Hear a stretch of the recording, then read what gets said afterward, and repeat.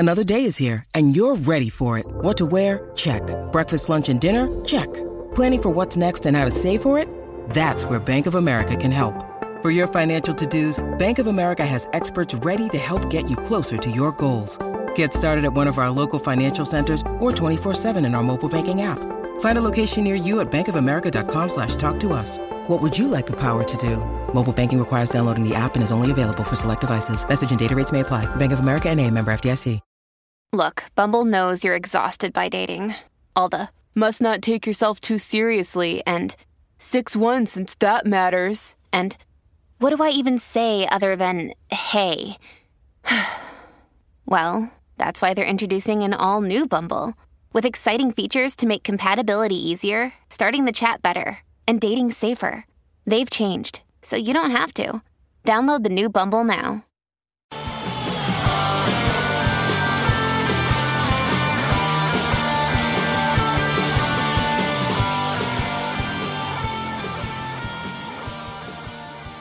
Welcome back to the Art of Charm podcast. I'm AJ. And I'm Johnny. And we're happy you're here with us today. This is our first episode of the month, and that means Johnny and I dedicate the next hour to sharing what we do in our boot camp training programs with you.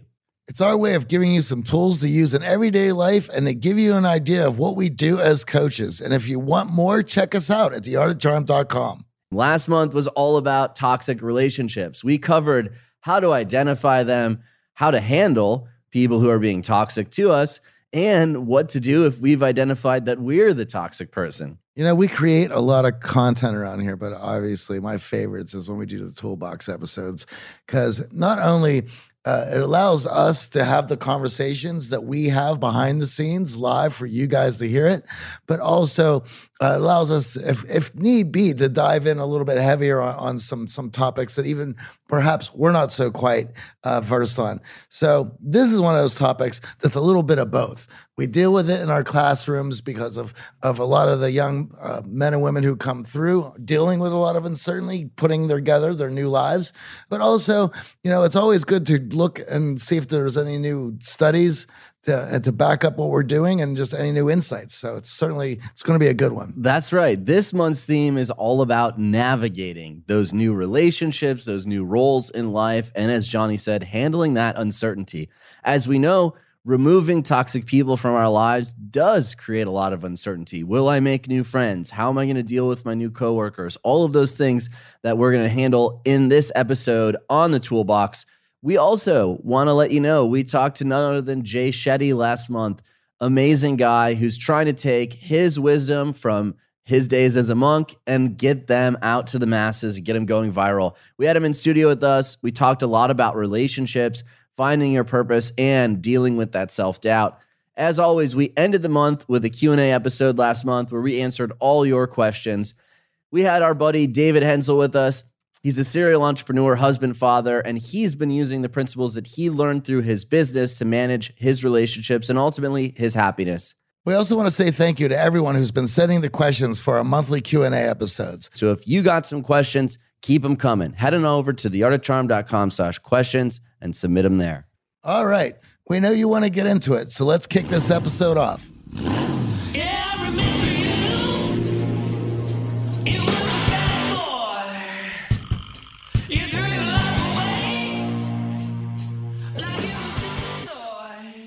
On this episode, we're going to take a step back and look at dealing with uncertainty in relationships in general.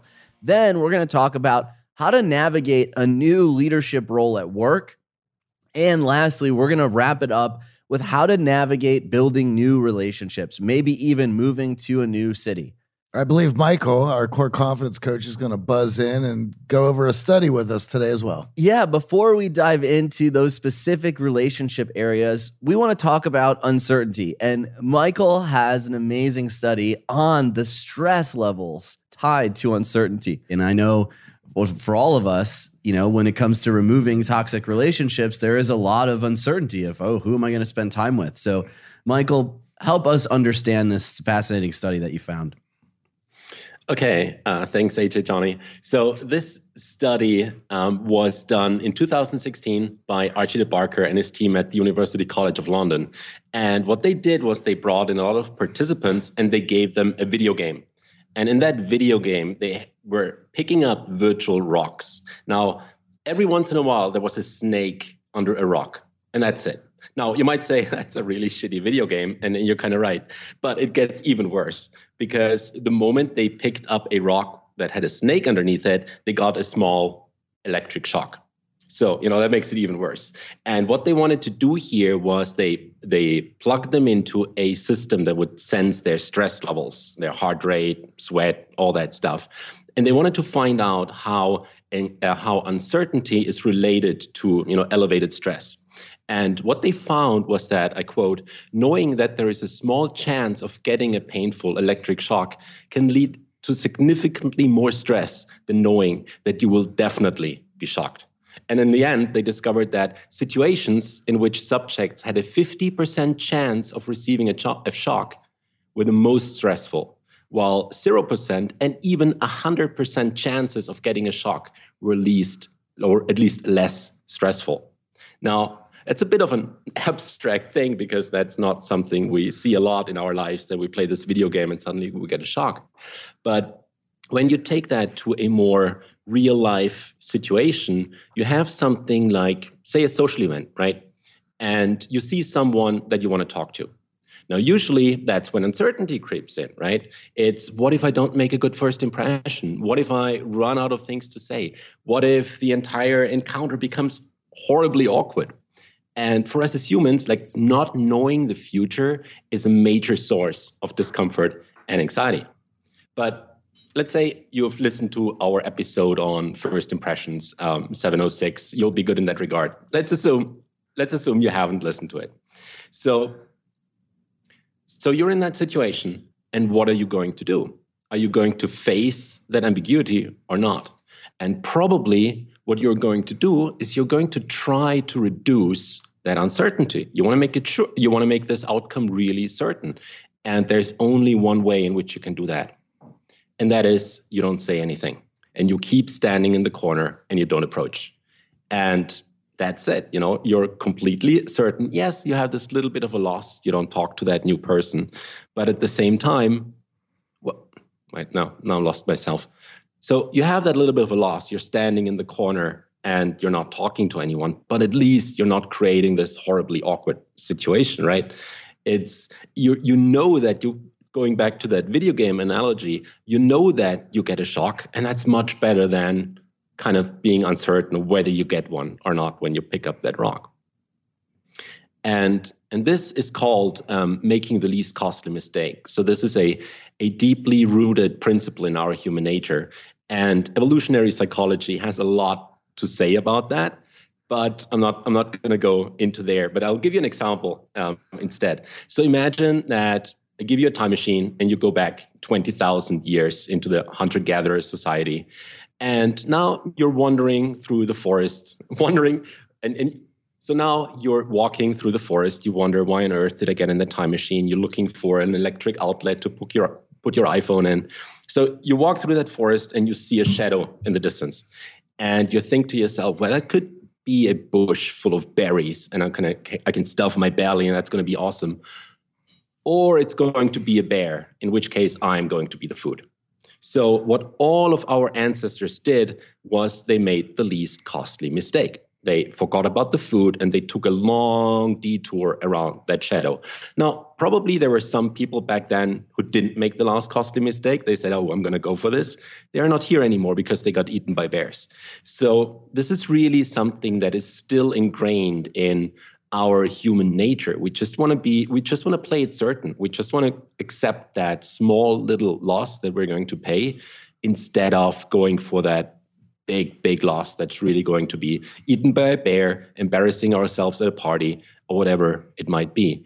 And I'm using the party example just because that's so common, but we can use that for when you want to ask for a raise, but you're not certain if you get that at work from your job, from your boss, and so you don't ever ask. Or there might be that special someone out there and you want to ask him or her out for a date, but then it's like there's this uncertainty, I might get shut down, so you don't say anything. And it's also like setting a boundary with a friend. It's like, maybe if I don't say anything at all, that friend is still going to misbehave, but at least he or she can't like yell at me and shut me down or disregard my boundaries.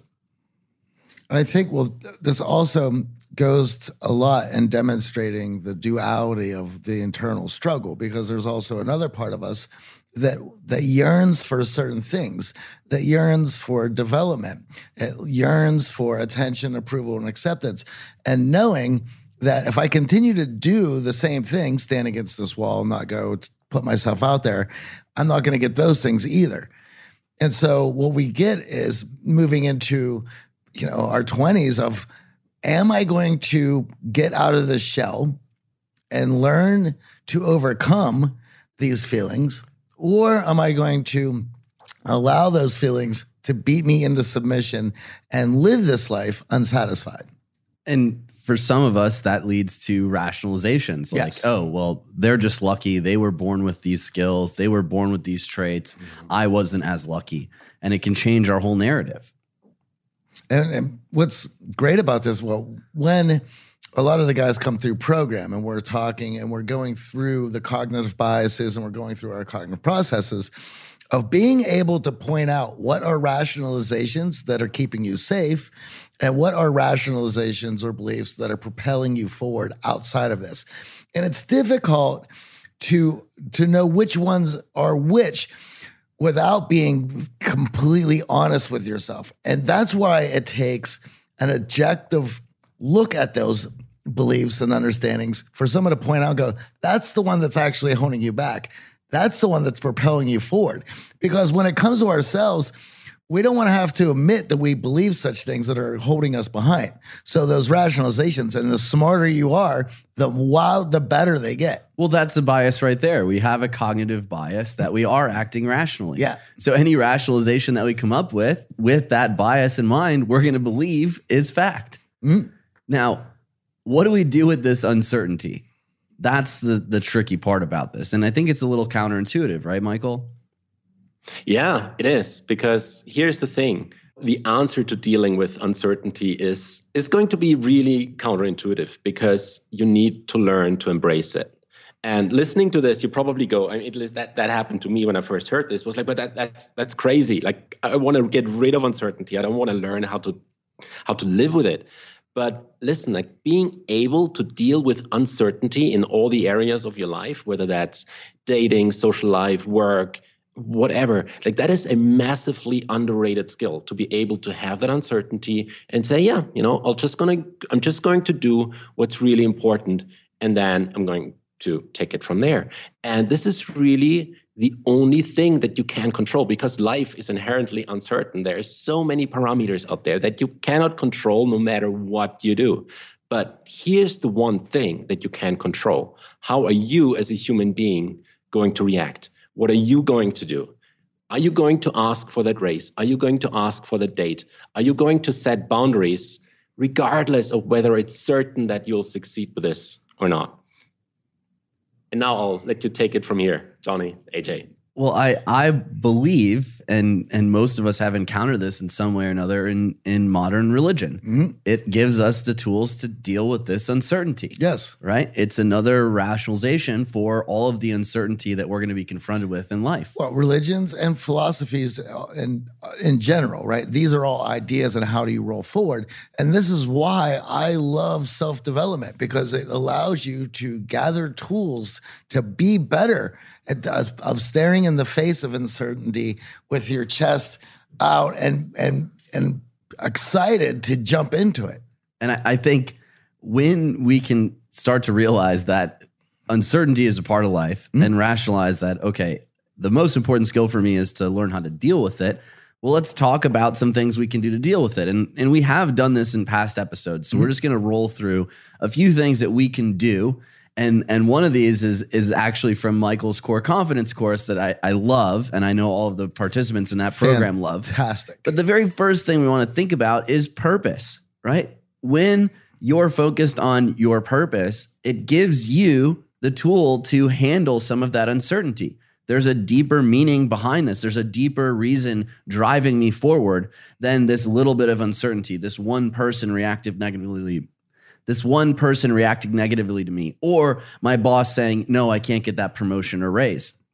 If your purpose is to go on and build your own company, or to go on and pursue a larger dream, then that one little setback, that one little bit of uncertainty is not going to hinder you. To go along with that, and this was a thing that happened to me and allowed me to feel lucky when I was younger. I had tend to be a shy child growing up. However, the idea of being in a band was more important to me than anything in the world. And in order for that to happen and putting that band together, I had to start going out. I had to start meeting people. I had to start asking people to join me. And it was because that purpose was so important, it allowed me to break that shell. So once again, I mean, purpose, it will propel you into doing a lot of things. Well, I know for most of our clients who come through and get a chance to work with us and meet us in person, they all want to know the backstory of how do we start this company, The Art of Charm. And of course, there's an immense amount of uncertainty starting a business. And you left a music career. I left a science career behind. Everyone from the outside looked at us like we're lunatics. Like, what are you doing with your life? A podcast 12 years ago, no one even knew what the heck we were talking about. Yeah. A coaching company, let alone in social skills. What? I didn't even know that's a thing, right? So we're walking into this uncertainty, knowing of like, I don't know if this thing's going to succeed. I don't know if this thing's going to fail. Maybe everyone's right. And there were those moments of question and doubt. But the greater meaning was the process that we had just went through to burn through that introversion, to burn through those moments of anxiety socially, come out the other side and go, whoa, I see a different world. I see opportunity now. And to be able to share that with other people, well, that certainly gave me greater purpose than just chasing a promotion, chasing a raise. And that allowed me personally to deal with the uncertainty of leaving everything behind in Michigan, all of my friends, all of my family, moving to New York City, having no radio experience, no business background. I didn't even take any business courses, and moving into, okay, well, I know we may succeed, we may not, but I'm certain that the mission we're on, the purpose behind this of sharing these core values of being open, being honest, and looking at things as opportunities instead of failures, well, that changed my life enough, created purpose for me to get in that car and head on over to New York City. Well, it was, you could almost say, you could look at it as a divine purpose. It was because it was something that we saw that could benefit not only ourselves, but the people around us. And hopefully, if enough people hear about it, perhaps the world. And you want your purpose to align with your values and your goals. Now, for me personally, growing up, my dad was a blue-collar guy, single parent. He did not get an education, and he firmly believed that the only way for me and my sister to attain a level of success beyond where he was able to get to in life was through education. And that was studying when my friends were playing. That was trying to get into med school early. That was taking courses in summers when everyone else was traveling. So that value of education, the importance of education in my life was there from the minute I could read all the way through high school and college. Now, look at where we are today, right? With this podcast, with this coaching company, that education, the value of this knowledge has become such a core value of my life that now I'm teaching and I'm trying to educate through the show, through the coaching programs, through the boot camp, all of these skills that I didn't learn growing up. I didn't have my dad there explaining to me that this is how you relate to people better. This is how you can actually communicate and connect with ease. So that purpose and value aligning with my goals of, yes, I want to become successful. I want to reach higher heights than my family had previously. Now, well, that powers you through a lot of that uncertainty. That's the engine in the car that allows you to drive out to New York, not knowing, is this going to succeed? Not knowing, is this podcast going to take off? I think a lot of our problems in the West of record numbers of anxiety, record numbers of depression, the meds that are going through the roof for everyone that deal with these things. A lot of it, I think, comes down to this idea of purpose, meaning sort of being diluted or at least refixed, like positioned in another place. We were laughing about, living in Los Angeles and the whole idea of Insta famous and all these things going on. And, it's such a vanity or superficial purpose, right? And being able to find something that allows you to wake up and give you this mission that is bigger than yourself is, I think we're losing that. And I think that's where a lot of the troubles are coming from. Well, I mean, on our way over here to studio, what were we talking about? We're talking about this admissions crisis that's going on in the U.S. And the fact of the matter is, we've talked about this on the show before, not just helicopter parents, but lawnmower parents. You know what they are about? They want to remove all uncertainty from their child's life. Yes. They want to make it certain you get into school. They want to make it certain you get into the top tier school. They don't even care about the test. They don't care about the grades. They want that certainty. They're willing to pay for that certainty. And the kids being unknowing of how participants. Yes. They didn't even know how they got in. They rationalized their own bias of how they got in through, I didn't know I was such a genius. All this time undercover. And then we have to think, and this is what's great about this, because walking into the unknown allows you to develop tools. It allows you to learn. Without it, there's no growth. So now we have these lawnmower parents who are getting rid of uncertainty because we don't want the kids stressing out. We want to make sure they got a nice, easy ride.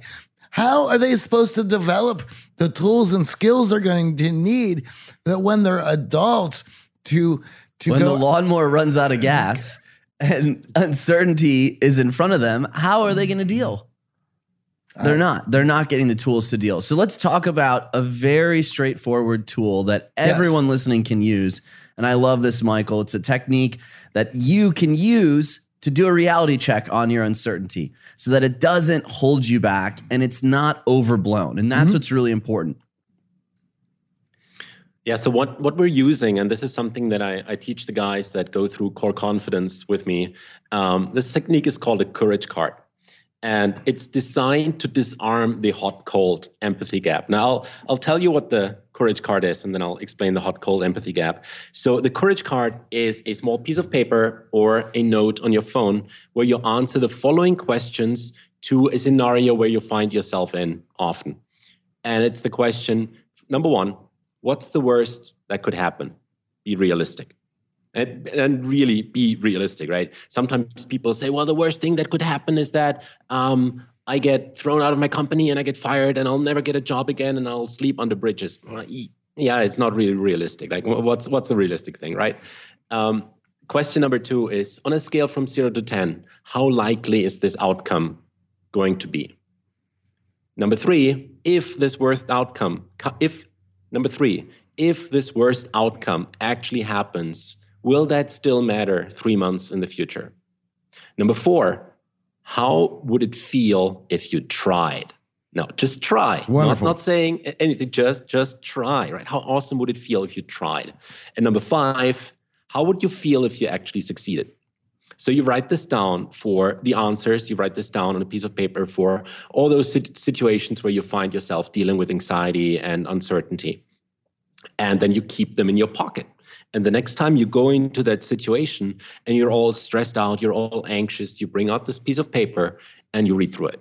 Now, here is where the hot-cold empathy gap or cold-hot empathy gap, one of those two, comes in. Because the usual problem that we have is we can think rationally about things before we're in the situation, but once we're in the situation, like everything bubbles up. Where just, there's anxiety, there's stress, there's this elevated heart rate, we're just freaking out and everything seems to go wrong.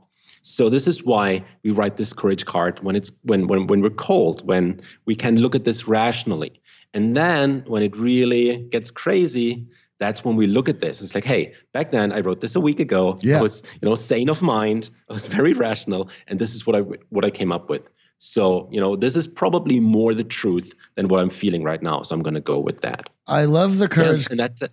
I love the courage card. It's fantastic, and it works. It helps you work through all the things that you're feeling in a very based, reasonable way. And I want to add one question to it. Number 6. Will freaking out help you in this moment?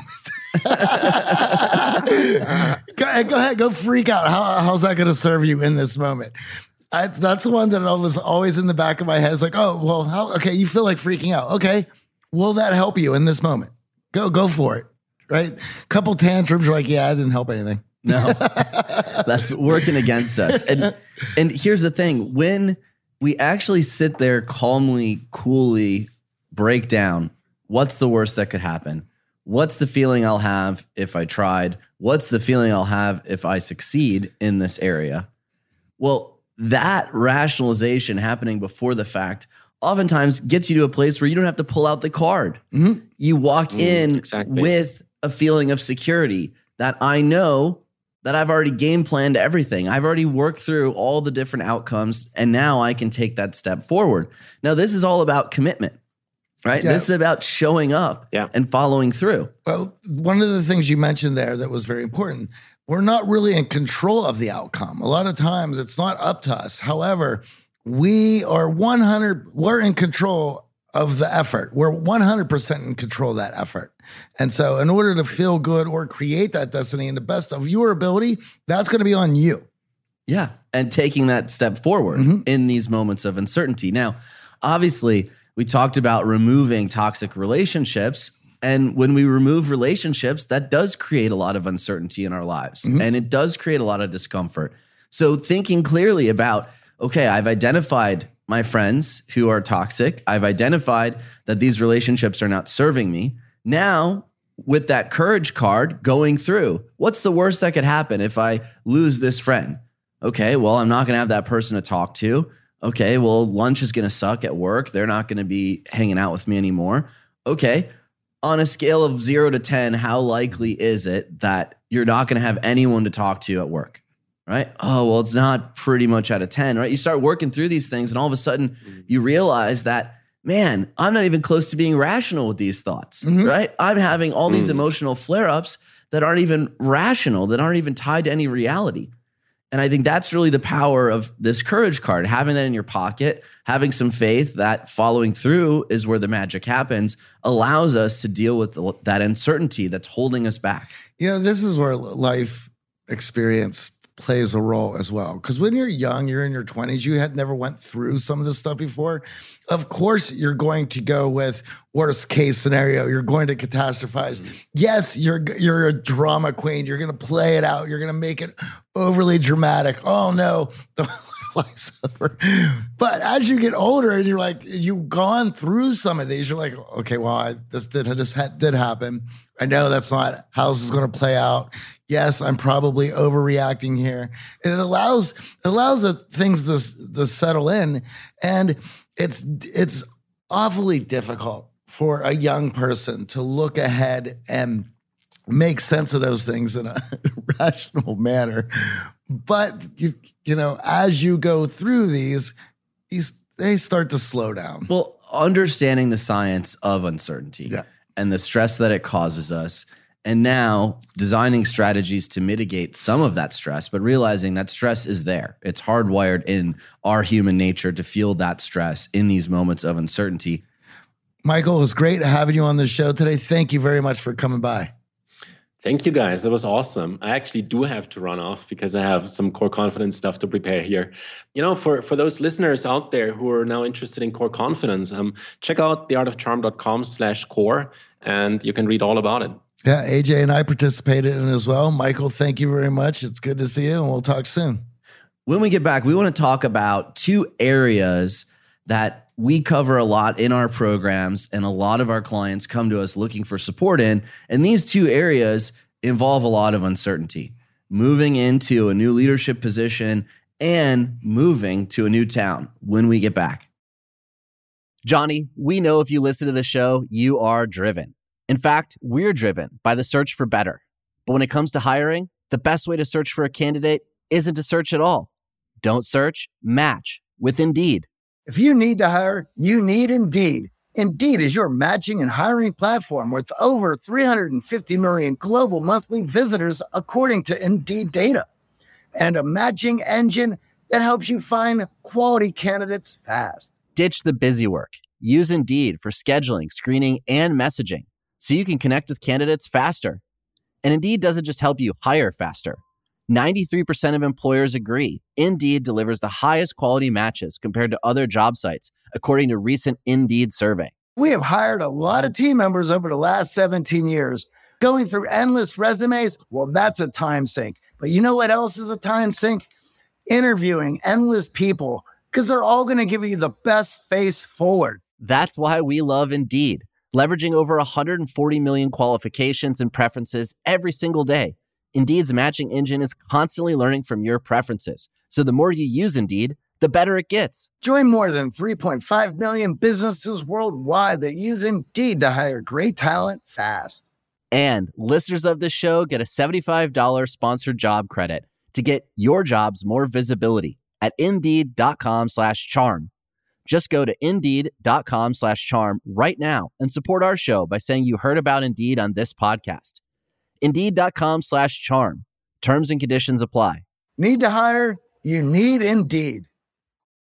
Lennon and McCartney, Jagger and Richards, Watson and Crick, AJ and Johnny. What about the perfect duo when it comes to growing your business? Well, that's you and Shopify. That's right, Johnny. Shopify is the global commerce platform that helps you sell at every stage of your business. From the launch your online shop stage to the first real life store stage, all the way to the did we just hit 1 million orders stage? Shopify is there to help you grow. Whether you're selling your own fire merch or promoting your productivity programs, Shopify helps you sell everywhere. From their all-in-one e-commerce platform to their in-person POS system. Wherever and whatever you're selling, Shopify's got you covered. Shopify helps you turn browsers into buyers with the internet's best converting checkout, up to 36% better compared to other leading commerce platforms. And sell more with less effort thanks to Shopify Magic, your AI-powered all-star. What I love about Shopify is no matter how big you want to grow, Shopify gives you everything you need to take control and take your business to the next level. In fact, Shopify powers 10% of all e-commerce in the U.S., and Shopify is the global force behind Allbirds, Rothy's, and Brooklinen, as well as millions of other entrepreneurs of every size across 175 countries. Plus, Shopify's award-winning help is there to support your success every step of the way, because businesses that grow, grow with Shopify. And AJ, you don't have to just sell your stuff anymore. With Shopify Collective, you can curate products to sell from the brands that you love, giving your customers more variety and your business more sales. Shopify is your no-excuses business partner. Sell without needing to code or design. Just bring your best ideas, and Shopify will help you open up shop. Sign up for a $1 per month trial period at shopify.com/charm. Go to shopify.com/charm now to grow your business, no matter what stage you're in. Shopify.com/charm.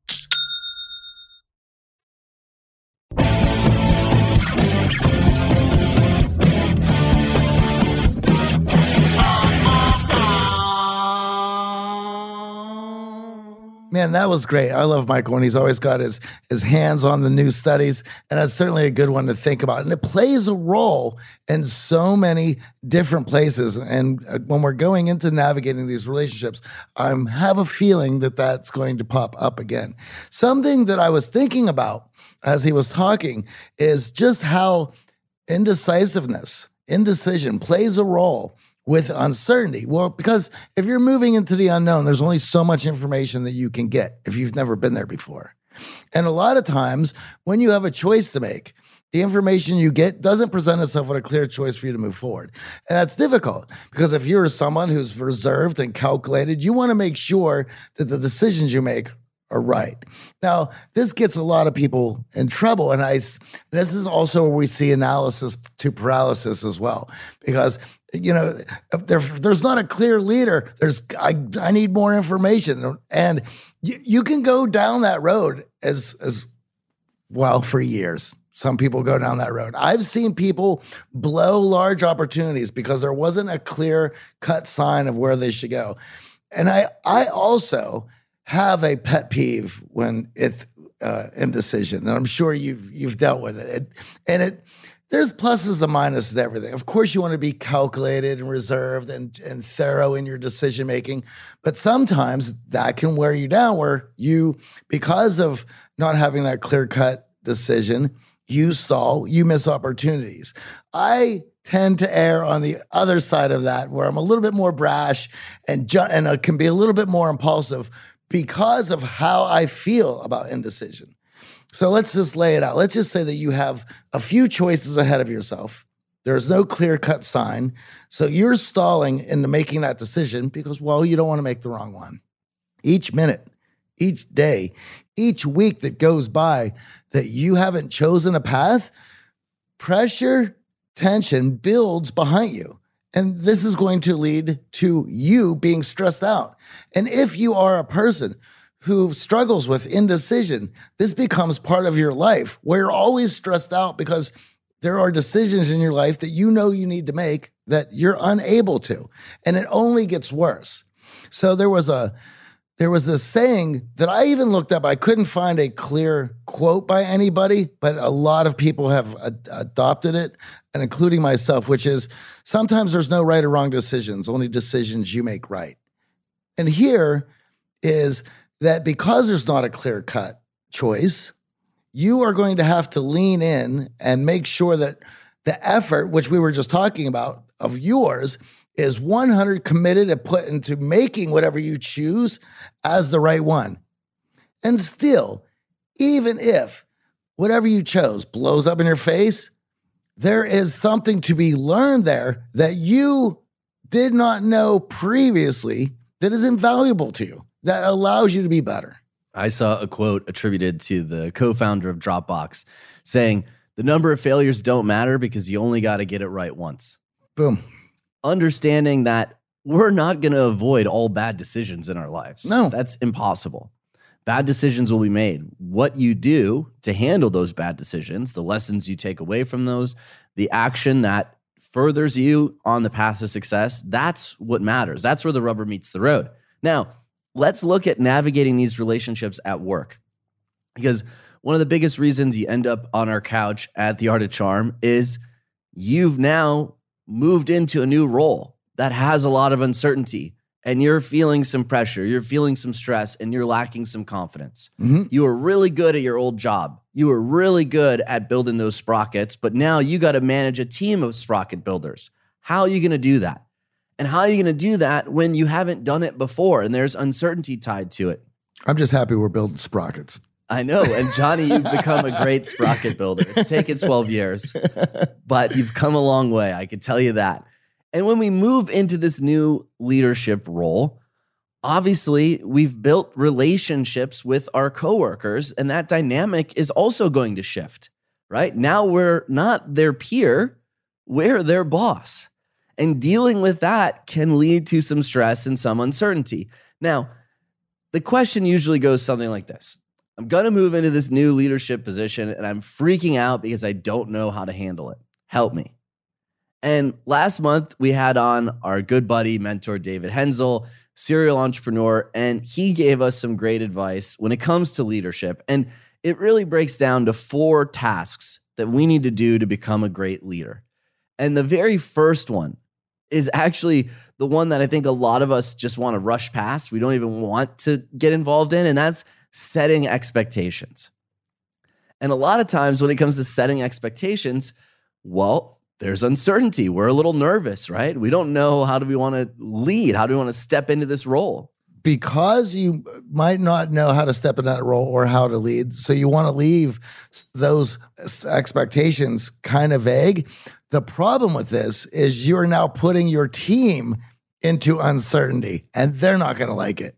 Right. And as we heard, whether it's flipping over a virtual rock with a snake under it, or it's your coworker, your peer, the person you're managing, not knowing what he needs to do to get the job done, well, that uncertainty is stressful. So the first thing we want to do is we want to be clear with our expectations, such as setting hard deadlines. Mm-hmm. Now, not hard as in, oh, this is impossible. How am I going to get this done? Hard as in specific. Don't say, oh, I need this in a couple weeks. Say, no, I need it June 5th. That's the deadline. Being clear in that expectation. And that way, when that expectation is set, both sides feel less uncertainty. Mm-hmm. It's clear. We know where we're moving to, and we know the rate at which we have to move. Now, we also want to be specific with the directions that we give, right? A lot of times when we move into a leadership role, we haven't had much experience communicating what it takes to get the job done. We've only been immersed in doing the job ourselves. And understanding that when you're not clear in your communication and directions, well, obviously that leaves a lot of room for error. And to Johnny's point, leads to more uncertainty. Not only should you be putting expectations on the team, but you also have to give the team the expectations that they can have with you. Now both parties can feel safe. And you may think, well, I don't want to put any deadlines or anything on me, but you have to in order for them to work at their best. So if they understand what you're doing and the sacrifices that you are making, they are going to feel better. And not only that, they're going to be wanting to put their best effort in because they see it as, well, you're hitting your expectations. Right. You're leading by example, right? When you're setting up expectations both ways, letting them know truly what your open door policy means, truly what a check-in means, that clarity removes the uncertainty and the stress that your teammates are feeling. And here's a little trick that David told us that I love and we've started to use. When we're communicating, right, especially when we move into a leadership role, a lot of us change our communication. And what I mean by that is when we're coworkers, it's a two-way conversation. Okay, Johnny, I feel this, and Johnny tells me what he feels. But then all of a sudden, one of us takes on a leadership role, and the communication goes one way. It goes from the leader to the person below them. What we're talking about here, setting those expectations and giving clear directions, the easiest way to check that is to have that person explain it back to you. Mm-hmm. Okay, I gave you directions. We just had a 30-minute meeting. Let me know what it is that you're going to go and do now. And give them an opportunity to clearly restate what you just gave as a directive. I love that. Now there's no miscommunication. Now there's no, oh, well, AJ was on his phone. He only heard 20% of what I was saying. And you can clear up a lot of this stuff before your staff, before your teammates go run and charging out the door after that meeting. Because there's nothing worse than that lack of clarity leading to a bunch of people rowing in opposite directions and going off and doing the wrong thing. You know, I've certainly worked in an environment before where the team manager or leader was when laying out expectations for everybody else, and when you looked at him, you're like, well, don't worry about me. I'm the leader. Like, well, now I'm worried. Yeah. See, that's the thing. That's not a leader. That's an authoritarian. That's a dictator. Exactly. Right? A leader is someone that is able to have the two-way communication, is able to speak clearly and get into conversation and doesn't have a different set of rules for them. Now, the second thing we want to do, we want to check in frequently. And this is not about being a helicopter manager and being a micromanager, but listen, we can stop a lot of the mistakes and errors by simply checking in frequently and early enough in the process. Right? If your team after the meeting runs out the door and you let them work on something for a week and they're 50% of the way done, but they missed a tiny detail, do you know how difficult it's going to be to repair those mistakes? Well, I want to bring up something here that you'll get a laugh out of. How many times in the history of our company where we had given somebody a task and just let them go off and do their thing? Because at the beginning, we didn't want to feel like we were micromanaged or feel that we were on their case. I still struggle with this. It's incredibly difficult, and there is no right answer because everybody is different and needs to be managed differently. But if you allow just somebody to roll for a few weeks and you come back like, where the hell are you? How did this turn? Why are we chasing dinosaurs on Hollywood Boulevard? What in the heck happened? And that's just it. When you're not checking in, even if you gave clear directions, you had it repeated back to you, but you're not checking in, sometimes the team members can go off course. And it doesn't mean they're bad team members either. We're not bashing your team members. We're not saying, hey, we're all working with a bunch of idiots. This is just human nature. Mm-hmm. we're going to work from the seat that we're in. And a lot of times, if we don't have the full picture, if we're not clear on what the overlying objectives are, we could get caught in the weeds and we could make the wrong decision. Well, this is why there's reviews. And so that people can talk about the issues they're having so we can find better ways to manage each other. And it's you need to be communicative or that's not going to happen. A lot of times people see reviews, this is where I'm going to get chewed out. Well, if that's the way you're going into this, we got more problems than we know what to do with. And these check-ins are not about chewing anyone out. Right? Yeah. A good leader is simply checking in to make sure that if there are anything holding us back, we can fix them in a fast manner. So these check-ins are not about randomly coming around the office and looking over people's shoulders. AJ, I'm going to need you to pee in this cup today. I need another LaCroix. So what does it mean? It means setting a standard time, 10-minute stand-up meeting. Just check in with your team members. It's not about tying up an hour every single week of their time. Everyone's got work to do. Yeah. But having a regular interval pulse check in with every single team member allows you as the leader to keep everyone organized and keep everyone rowing in the right direction. And here's a pro tip from David. He says, you want to do your first detailed check-in at the 10% mark of project completion. 10%. Mm-hmm. He's like, you want that first check-in to happen before any major errors can slow down the whole timeline. And as you can imagine, as teams grow, as projects grow in size and scope, one mistake could be critical to that timeline. One mistake could set everyone back. So we want to make sure that we're clear with our check-ins and do them early and often. Now, number 3 here, offer feedback and mentorship.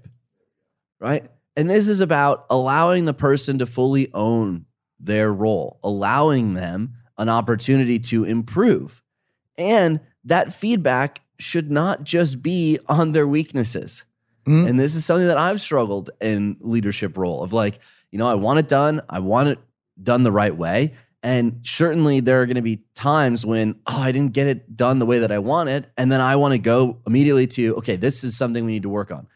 It's more difficult at times in the heat of the moment to think about all the strengths of that person and all the other things they bring to the table. So we want to make sure that when we're offering feedback, the feedback has a healthy dose of what's going well and what's going wrong. And what's going well is an opportunity for them to feel like, okay, all of my efforts in this area are being recognized and rewarded, right? You could imagine if all we're doing is giving negative feedback, well, at some point, that person's going to feel like, well, I'm not wanted here. I'm not actually getting it done. I'm struggling. So we're going to temper all of our negative feedback with positive feedback, allowing the other person to feel good about the role that they are in and what performance they have been putting into this effort. Because there's nothing worse, we want to talk about uncertainty, of only feeling that your weaknesses are being highlighted and bashed by the people who are managing you. Why would you want to come to work to that? Right. Now you're on your way to creating a toxic work environment. The 4th one we want to talk about here, consequences and rewards. And this is something that David touched on in the Q&A. We want to make sure that there are consequences when things are not done and rewards when things are done. Sometimes you get the stick, sometimes you get the carrot. Yeah. And as a leader, sometimes we're going to have to get in there and say, hey, this is not working. Mm-hmm. This is not getting done. And I think if you're a people pleaser or someone who can't deal with calling someone out, well, it's going to be the toughest part of your job, but that's what a leader does. Well, and if you're working with good people, they're going to want to know when they're doing things wrong. They're going to want to know when they're making mistakes. They don't want to continue doing that. What is worse is learning because no one had corrected you that for the last 6 months, you've been doing it wrong. And not only have you been doing it wrong, maybe other people have been trying to fix your work, so now it's like practice makes permanent. Finding out that for the last 6 months, you've been doing something in the wrong way and certain people were trying to fix it because they did not have the the will or the courage to correct you. So now they're building resentment. And how about the other people in the office who are like, well, that person just is incompetent. That person's been trying to fix it. I don't know what they're doing over there. And now when there are no consequences, there's anarchy. Yeah. Right?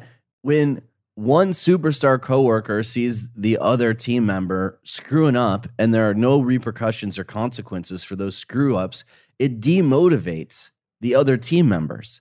It doesn't allow them to feel comfortable because they're all of a sudden saying, well, wait a second, why am I going above and beyond? Why am I putting in all this hard work when clearly we can just walk around making a bunch of mistakes and nothing happens?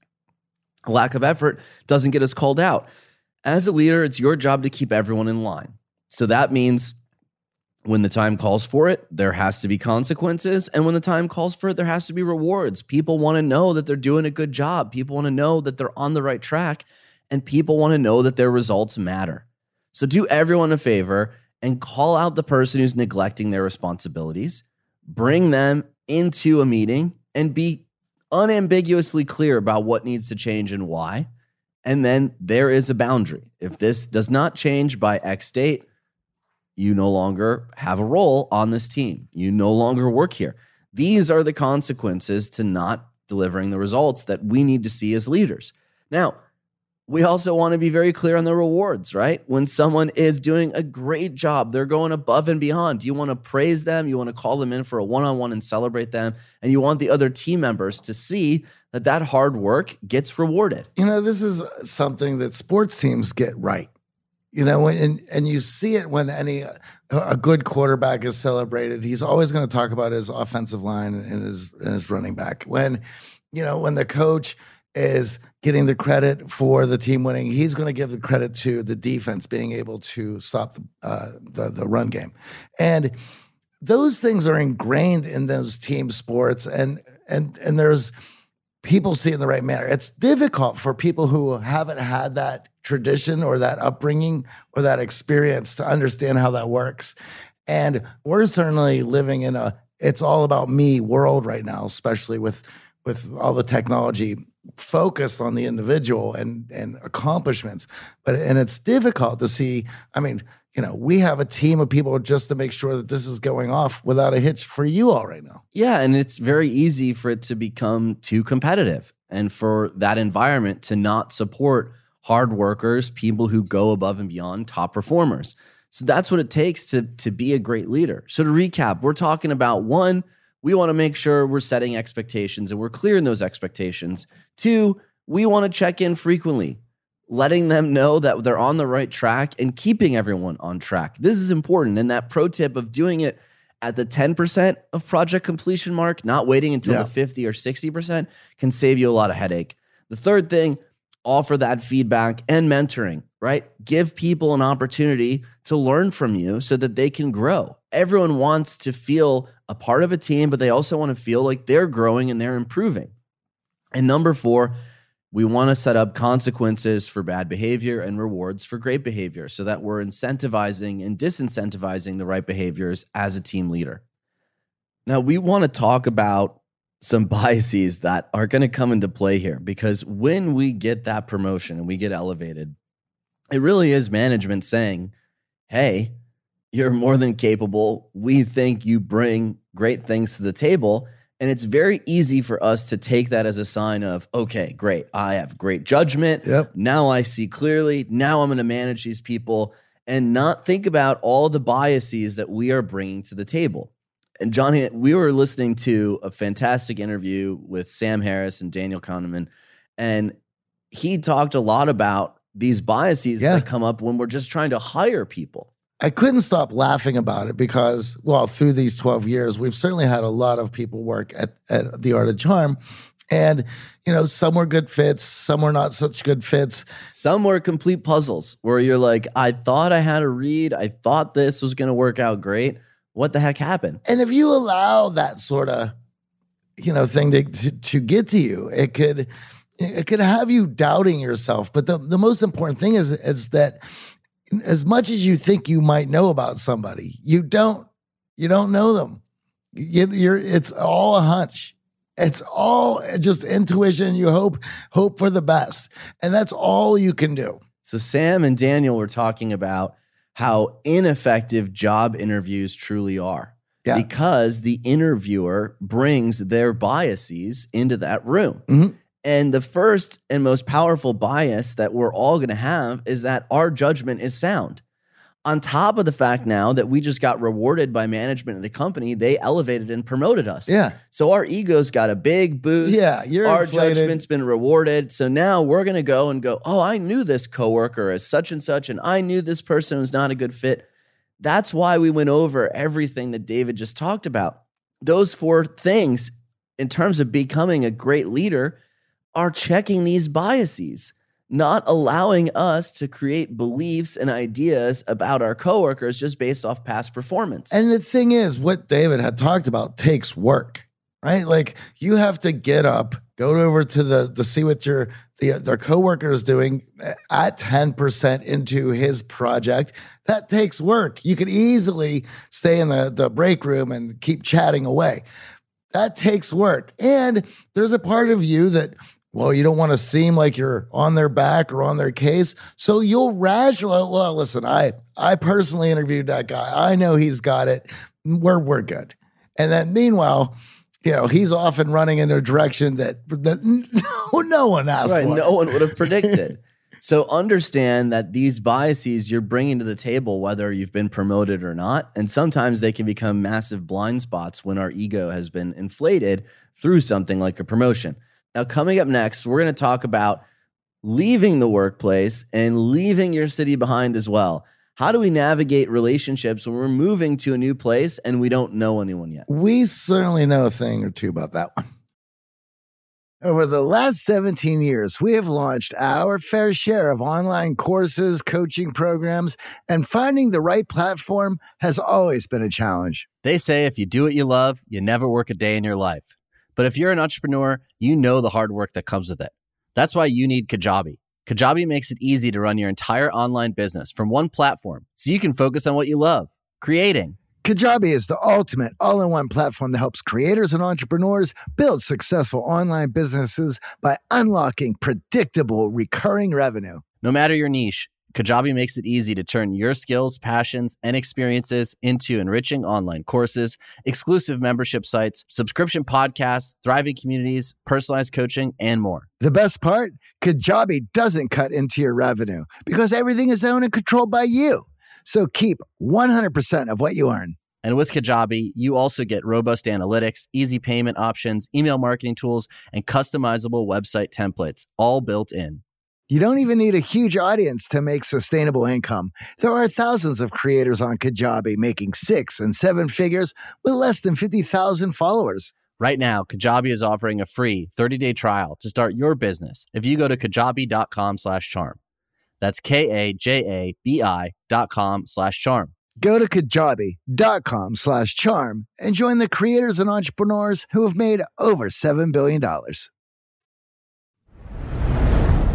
We understand that we're going to make mistakes in relationships. We learned last month just how some of these mistakes could end up being toxic for us, our personal well-being, our emotional health. Now, we're also highly susceptible to these emotional biases that we talked about. We don't want to allow these mistakes to erode our spirit and resolve. We want to be able to make great relationships. We want to be able to identify some awesome new friends. And some of us are going to go through a massive change in our lives that may take us to an entirely new city, an entirely new town. Here's what's great about moving into a new city. You get to reinvent yourself Top to bottom. Whoever you want to be. And you have the opportunity of acting as if the new person that you want to be without anyone telling you you can't do that. Now, that's the plus, right? And this is great. The opportunity to reinvent yourself, I believe and think that everyone should be able to get to experience at least one time or another, because it's important. It frees you from chains that have been holding you back. Now, the part about this is where the biases come in. So you have this new opportunity, and now you're leaving a bunch of people behind, and you're trying to look at all the positives. So not only you're like, I'm going to be a new person, I'm going to do this. No one's going to tell me that I can't. And then you go, and I'm only going to have new awesome friends, no more toxic people. No, I'm going to get rid of the naysayers and the negative Nancy's. I took notes. I'm ready to go. Let's do this. Let's brand new, turning over a new leaf. So now you might be a little bit harder on who you're going to let in. And this is why we have to go back to that biases that we were talking about, why it's so important to know that you don't know shit about these people. You don't know nearly as much as you think you know. And so you will make mistakes. However, if you listen to the value episodes and you've been listening to this podcast, you are going to know a lot of things that will allow you to filter in much better people than in the past. But there are going to be a few to get through. Yeah, and we're giving you the tools to make those mistakes less costly. Exactly. We're not avoiding the mistake. And that's why we wanted to wrap this episode with one of the most common questions we get asked here at The Art of Charm. In fact, we literally just got one of these questions from Danielle. I'm moving from Omaha to Seattle with my dog, and I'll be starting completely over. What is the best way to meet new people? I met almost all of my friends in Omaha through the military or college, but now I'm just on OkCupid. How else do I meet people in my 30s to make new friends? Well, number one, you are not alone. Yep. We've talked a lot about making friends as adults is difficult. Why? Because we got to sacrifice some things. We have to put ourselves out there. And for a lot of us, we've relied on relationships we built in our adolescence, relationships that were easier to build because there was forced socialization, whether it was in a school environment or whether it was on campus or whether it was some social events that we were part of. There was this forced socialization that gave us ample opportunity to make friends. As we move into adulthood, well, we don't have a lot of those pressures. You can stay in. You don't have to do X, Y, Z. Well, those pressures could be there only if you're willing to put them on yourself. Right. So if you're not going to put the self-constraints that say, hey, I got to go out, I got to get things moving, it's easy to just fall into the trap of building virtual relationships and not leaving our house, becoming that hermit. Well, it's so easy. And then to think that, I have been social today. I've been posting on everybody's stuff. I got some likes. I private message Bill. I'm good. In fact, according to the United States Census Bureau, 11% of Americans move every year, and about a third of those are going to move to an entirely different county. So we're talking moving a distance away from where those relationships that you currently have exist. So if Americans are moving around, how is it that we can create new relationships with ease? And how can we filter in the right people? Now that we've identified, well, we don't want toxic people in our life. And I know, Johnny, you and I, we've moved. Yeah. Multiple times in building this company, and you moved even more before that. Yes.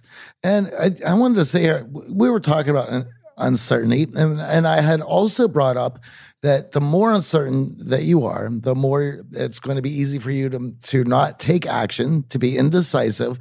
And then because of that, the results being the stress that you're going to endure until you make that choice. Now, when I had the opportunity to move to New York and help get all this started, I was 32 at the time. I think I was 32. If anything, I was 33. I can't even remember any of this now. But it happened so fast. And because of that, I just got really excited and put all my thought into getting to New York and how I was going to go about it. And it didn't settle in until about 2 days before I was supposed to go. And one night I was at the venue that I worked at, and I was cleaning up after the evening at last call, and I was there by myself, and I'm sweeping up, and it all hit me. And in that moment, I got so choked, because I had lived in North Carolina in Chapel Hill for 12 years up until that point. So, and I was giving up my whole life at that moment. Because I didn't give it any mind, it all snuck up on me.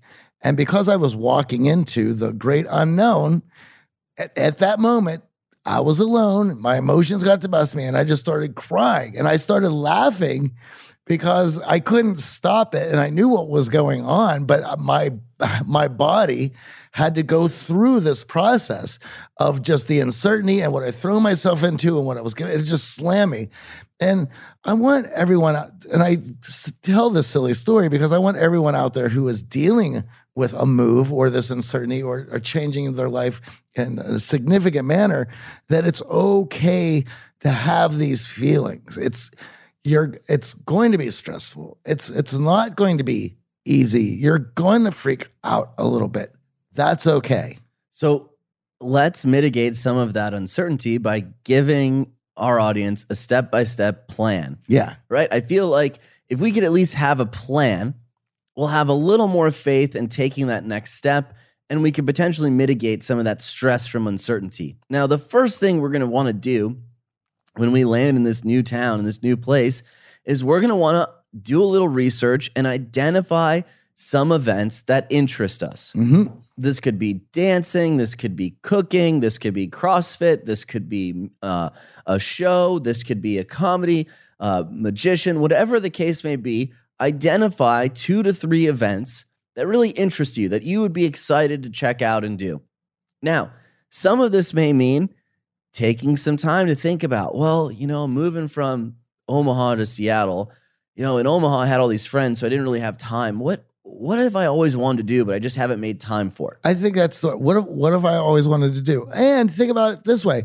What does the new you like to do? You have this opportunity to reinvent yourself, not like to now dive into these hobbies that the new you is going to be interested about. Yeah.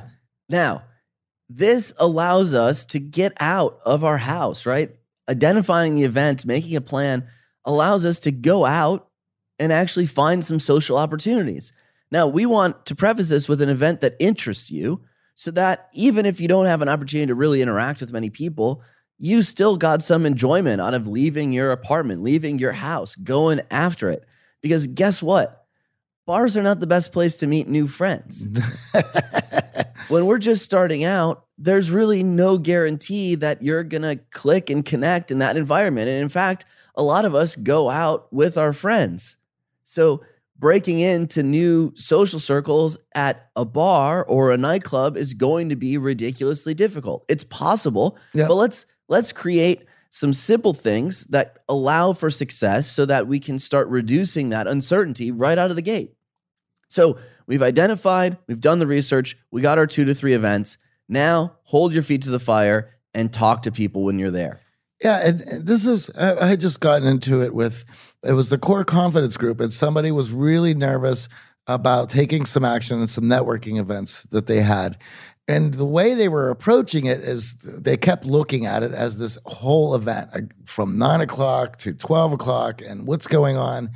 And who is making you invest that amount of time in something that you hate? No one. Oh, no, of course you're freaking out about this thing, And break it down. Most importantly, when it comes to a lot of these things, it's about being seen or showing that you're being supportive. That doesn't mean you need to be there from the doors open to the door till they throw you out. Right. It means that you're there, and while you're there, you're smiling, you're enjoying yourself, and you're being supportive. So if that means that in order to do that you're going to have to relegate your presence to an hour and a half, well, so be it. The people who invited you, the people who are there would rather you be there for that hour and a half and excited and putting in all your effort than for 3 hours and being negative Nancy. Absolutely. No one has put a gun to your head, say, stay here while you have no fun and drag everyone else down, right? When you set small goals, they become a lot easier to attain, and you don't put all that added pressure on by saying, I have to stick for the full event. Yeah, and if you're going to be there for the hour and a half, what is a small goal and approaching or talking to people that would be manageable, that would get you excited about it, that rather than dreading it? 2, 3 people? For me, it's always quality over quantity. Right on. Absolutely. And when I'm trying to go out and socialize and grow my social circle, it's not about collecting 20 business cards or 17 handshakes. It's about getting into a quality conversation with someone. So talk to people. What do we talk about when we're there? We get these questions all the time. So let me give you some topics that I found work wonders when I'm meeting strangers for the first time.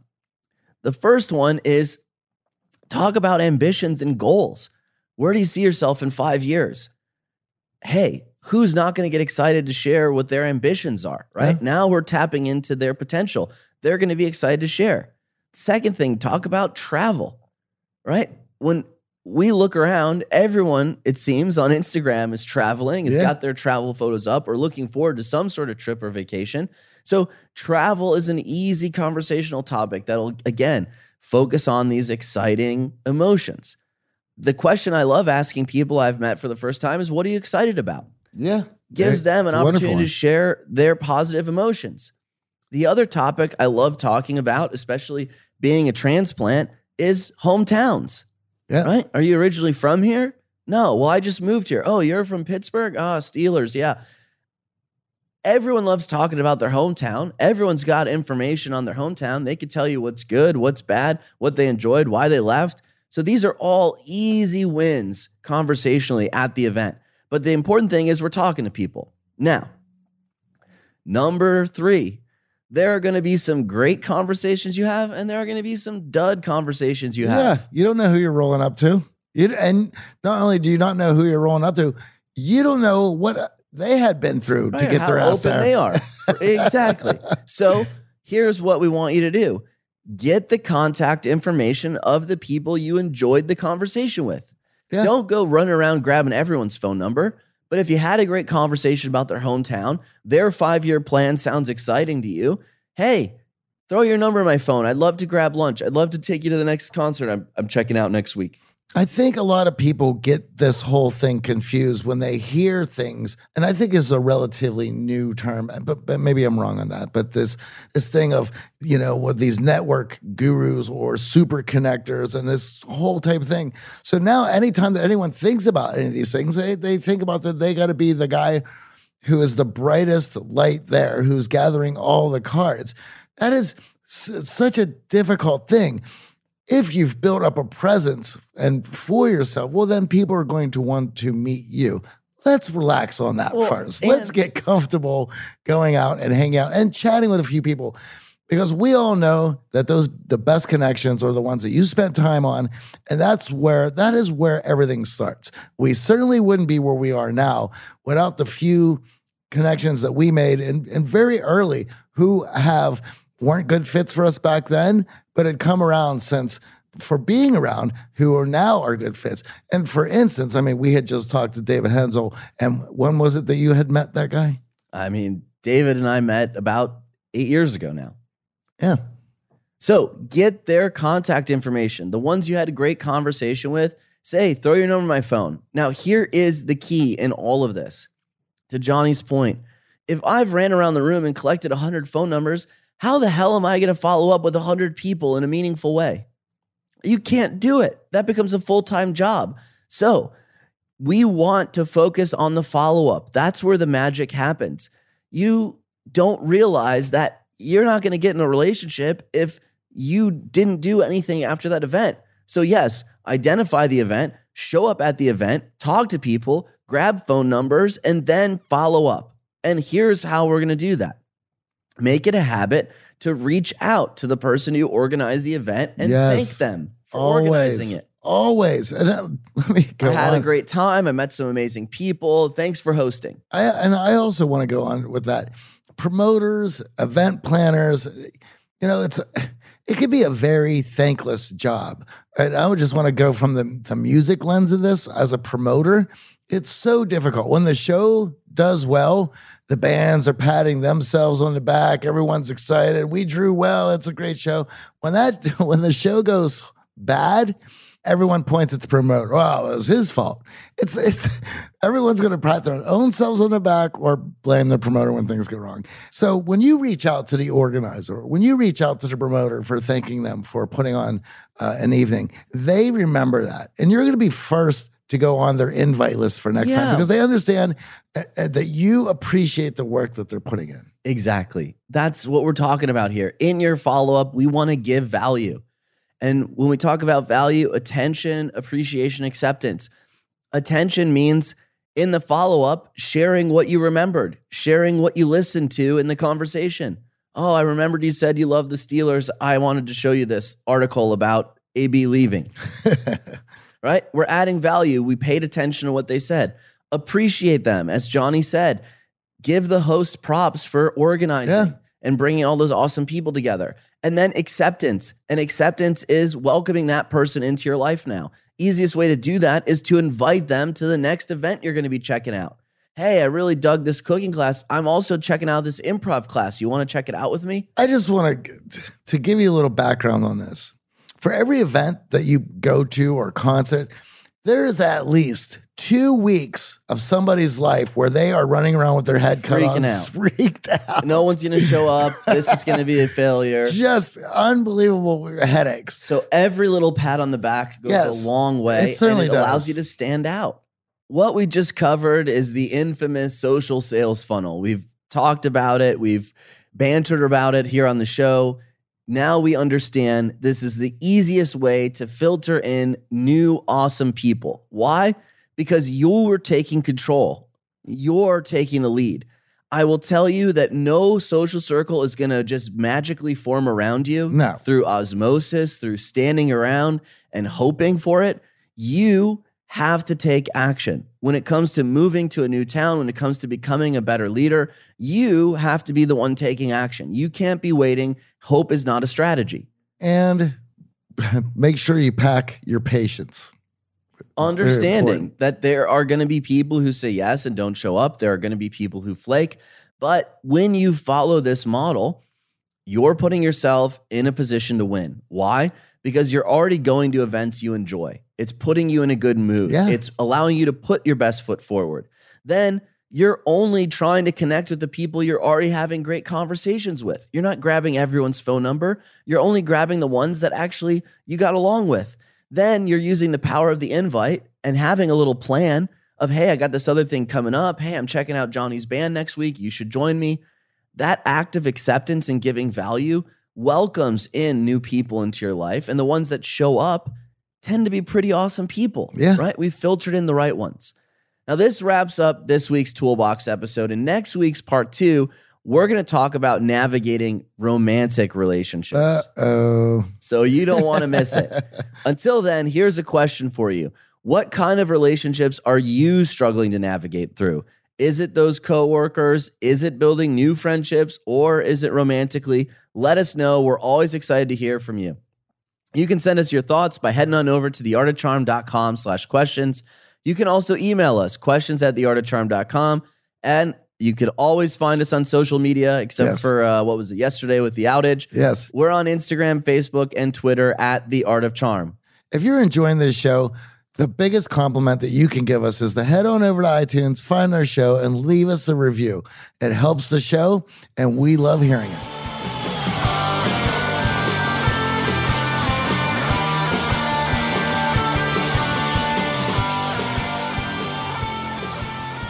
The Art of Charm podcast is produced by Chris Olin and Michael Harold. This show is recorded at Cast Media Studios and engineered by Danny Luber and Bradley Denham. I'm AJ. And I'm Johnny. Thanks again for listening. Next week, we air part 2 of our Toolbox. Until then, have a great week.